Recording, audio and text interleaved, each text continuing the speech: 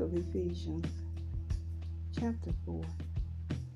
As a prisoner for the Lord, then I urge you to live a life worthy of the calling you have received.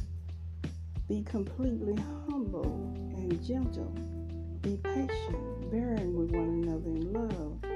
Make every effort to keep the unity of the Spirit through the bond of peace. There is one body and one Spirit, just as you were called to one hope when you were called, one Lord, one faith, one baptism, one God and Father of all, who is over all and through all and in all.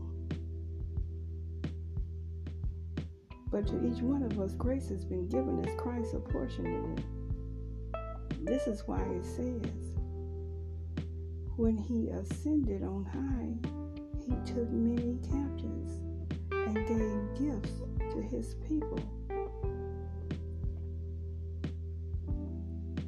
What does he ascended mean except that he also descended to the lower earthly regions? He who descended is the very one who ascended higher than all the heavens in order to fill the whole universe. So Christ himself gave the apostles, the prophets, the evangelists, the pastors, and teachers to equip his people for works of service, so that the body of Christ may be built up until we all reach unity in the faith and in the knowledge of the Son of God and become mature, attaining to the whole measure of the fullness of Christ.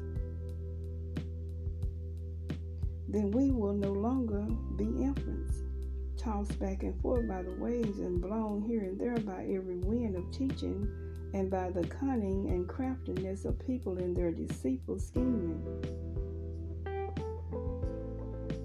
Instead, speaking the truth in love, we will grow to become in every respect the mature body of him who is the head, that is Christ.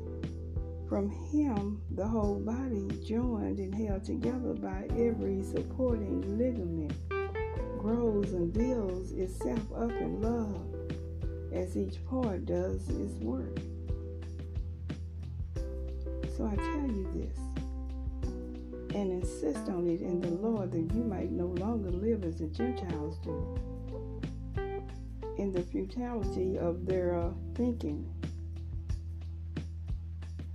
They are darkened in their understanding and separated from the life of God because of the ignorance that is in them due to the hardening of their hearts.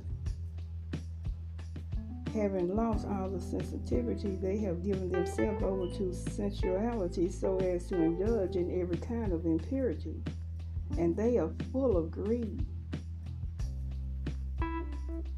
That, however, is not the way of life you learned when you heard about Christ and were taught in him in accordance with the truth that is in Jesus.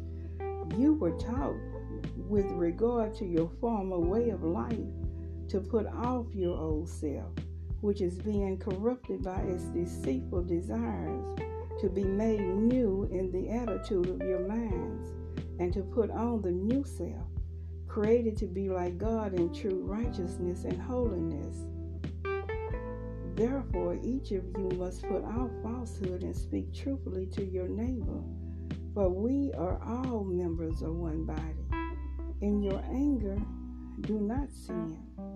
Do not let the sun go down while you are still angry, and do not give the devil a foothold. Anyone who has been stealing must steal no longer, but must work, doing something useful with their own hands, that they may have something to share with those in need. Do not let any unwholesome talk come out of your mouths, but only what is helpful for building others up according to their needs, that it may benefit those who listen. And do not grieve the Holy Spirit of God, with whom you were sealed for the day of redemption. Get rid of all bitterness, rage, and anger, brawling and slander, along with every form of malice. Be kind and compassionate to one another, forgiving each other, just as in Christ God forgave you.